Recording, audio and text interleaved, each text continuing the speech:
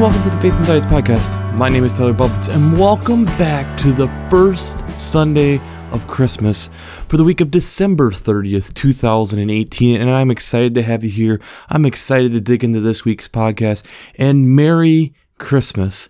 I am so excited that we have reached Christmas. We have reached the end of the year. We have made it.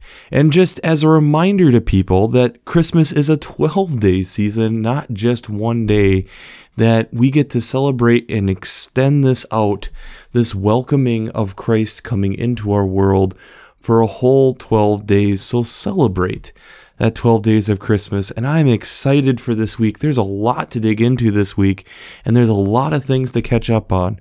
So before we get into this week's podcast, we have to do our shameless plugs, and we'll start with Working Preacher.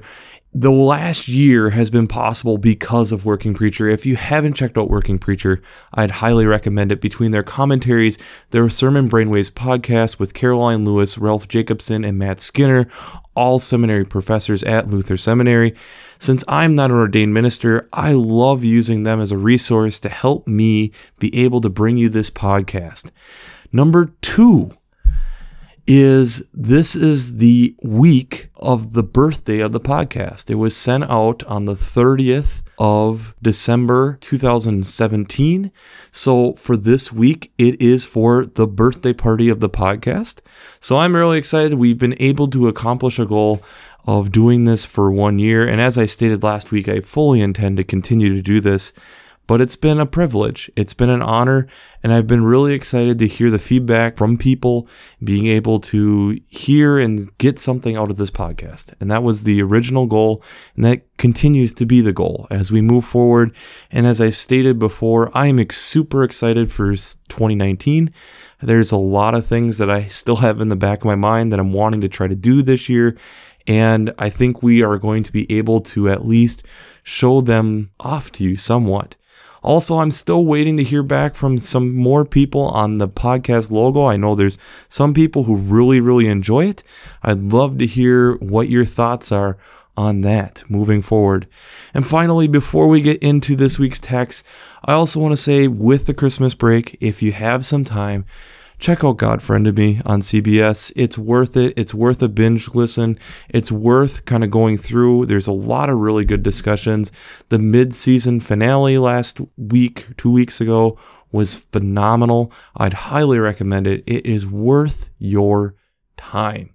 So, as we get into this week, we get to go into Luke chapter 2, verses 41 through 52. And this is a very unique reading for one particular reason. And that reason is it's the only time in all of Scripture that we get Jesus as a child and what he was like outside of his birth.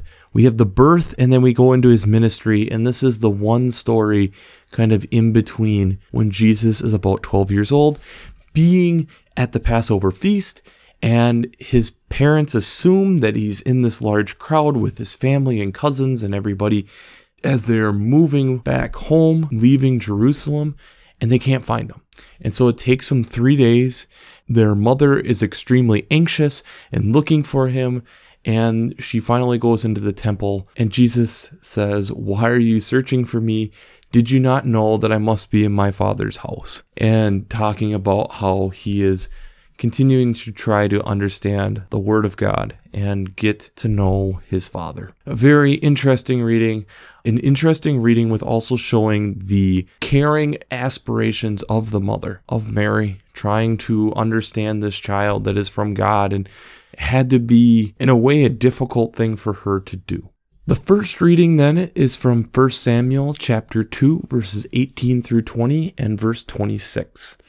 And this is where we talk about Samuel being dedicated to the temple, to the church, and that his mother every year brought him a glorified loincloth, just some clothing. And again, it's one of these things that coming off of Christmas, it doesn't sound significant, but it's also showing this love and affection that the mother has for her son Samuel, and that she has given him to be for the Lord, but that she still has feelings and affection for him, like we all would with our own kids, and still is making sure that she can provide in whatever way she can for him. The psalm this week is Psalm 148, the whole thing, all 14 verses. And this is a praise psalm if there has ever been a praise psalm.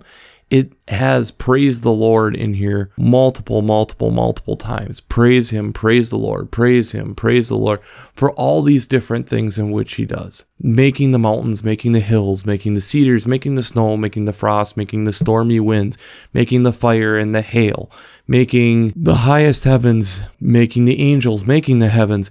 We have this culmination of praising God and for everything that he has done. The second reading being from Colossians chapter 3, verses 12 through 17.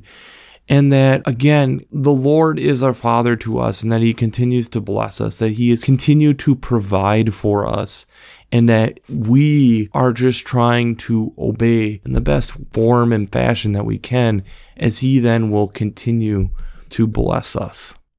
So, how does this all come together? Coming off of Christmas, it's very interesting to kind of have these readings as we're discussing these different things. And especially being in a developed first world country, as I bring you this, it's very easy to overlook the gifts in which we are given. I think when we're looking at these, and we look especially at the first and second reading in the Psalm, we're given these readings talking about gifts, and it's simple gifts. Clothe yourself in compassion, kindness, humility, meekness, and patience. The gifts of God, these fruits of the Spirit like gifts that are given to us.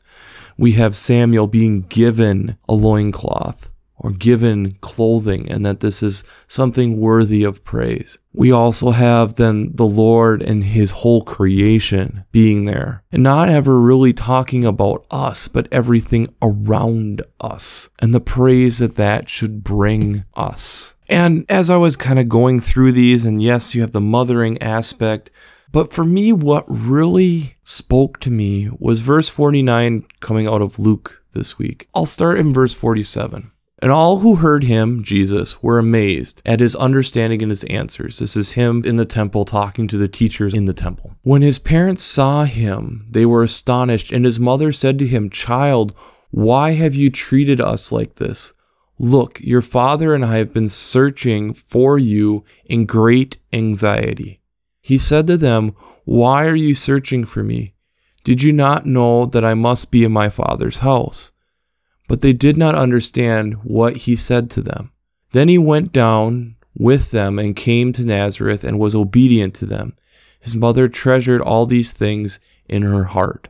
So again, this line of treasuring things in her heart, which is a reference back to the beginning of Luke 2 in verse 19, probably what you heard on Christmas Day when she's treasuring these things in her heart. But we also have then Jesus saying, "Why are you searching for me? And did you not know that I was going to be in my Father's house?" This reference of us not understanding the essence of God, us searching and not understanding where we would find God. So let me give you where I took this from a science perspective. And there's two distinct examples that I came up with. First, I'm going to talk to you about moose. Moose are the biggest alive animal in the deer family currently. They have these huge antlers, absolutely huge, and can get to weigh over 1,500 pounds. Big animals. And where do we find these animals? And that's the thing I find really interesting when we're searching for something like this, is we get these animals with these very, very long legs, so very good at traversing snow. And so in the winter months, we find them in the forest, scavenging for whatever branches that they can find to be able to get the nutrition that they're needing. They're plant eaters, but are very efficient and can move very quickly, and again, are very large. We're talking an animal that is up to at least 6 feet at the shoulder. So very large animal. When you look up moose online, and again, I'll attach a video down below, in the winter, it is not uncommon to hear of people getting too close to moose in the winter and a moose attacking. even snowmobilers going down a snowmobile trail and then a moose attacking. And again, these animals can move upwards of 30 miles an hour. So you can't, even on a sled, necessarily just quickly outrun them. They move very, very well for an animal that size. But the thing I find very interesting with moose is if you were going to look for them in the summer, that's not where you would look. Moose like bogs, moose like lakes, moose like spending time in the water. They like eating plants off the floor of a lake. They're looking for flowering plants. And as long as you give them your space, especially in the summer, most of the time they're going to be fairly timid. So this very contrasting image of where we would find this moose based on what time of year it is, based on the situation that it's in, that we're finding very, very different scenarios. The other one is something that I have talked about before, but I think it's worth talking about in this sense in a very different way. And it's a specific bird species that's highly endangered, and that is the Kirkland's warbler. Kirkland's warbler is a bird species that nests on the ground, and it looks for jack pine forests. And the larger the jack pine forest, the better for these birds. But the specific thing with jack pine forest is it likes trees that are 5 to 20 feet tall. And once they get over that size, Kirkland's really doesn't like being around. It will go and find a new nesting habitat. And you ask then, how could they be this specific going back through history? And what Kirkland's would do is they were following wherever there was a wildfire. So jack pines, if you know about jack pines, their cones will open after fire so that then they can actually help recycle the ecosystem, if you want to put it that way, regerminate. And so then Kirkland's would be one of these that after a few years where the trees are growing up and have somewhat developed, that they would move in. And once the forest became further developed, that they would move on. And we can find these in very spotty locations in the northern United States. We're talking not a ton of birds here. There's some I know in Wisconsin from a very reputable source.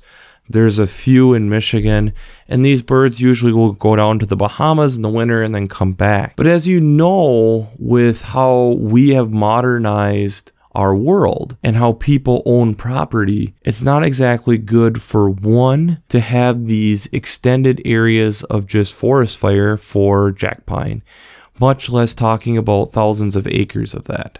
And so with being able to do that, it's made it very difficult for the conservation of these birds. But through conservation efforts, we have been able to kind of help simulate fires in certain areas to help keep the Kirkland's warbler population steady and hopefully more in a recovery status.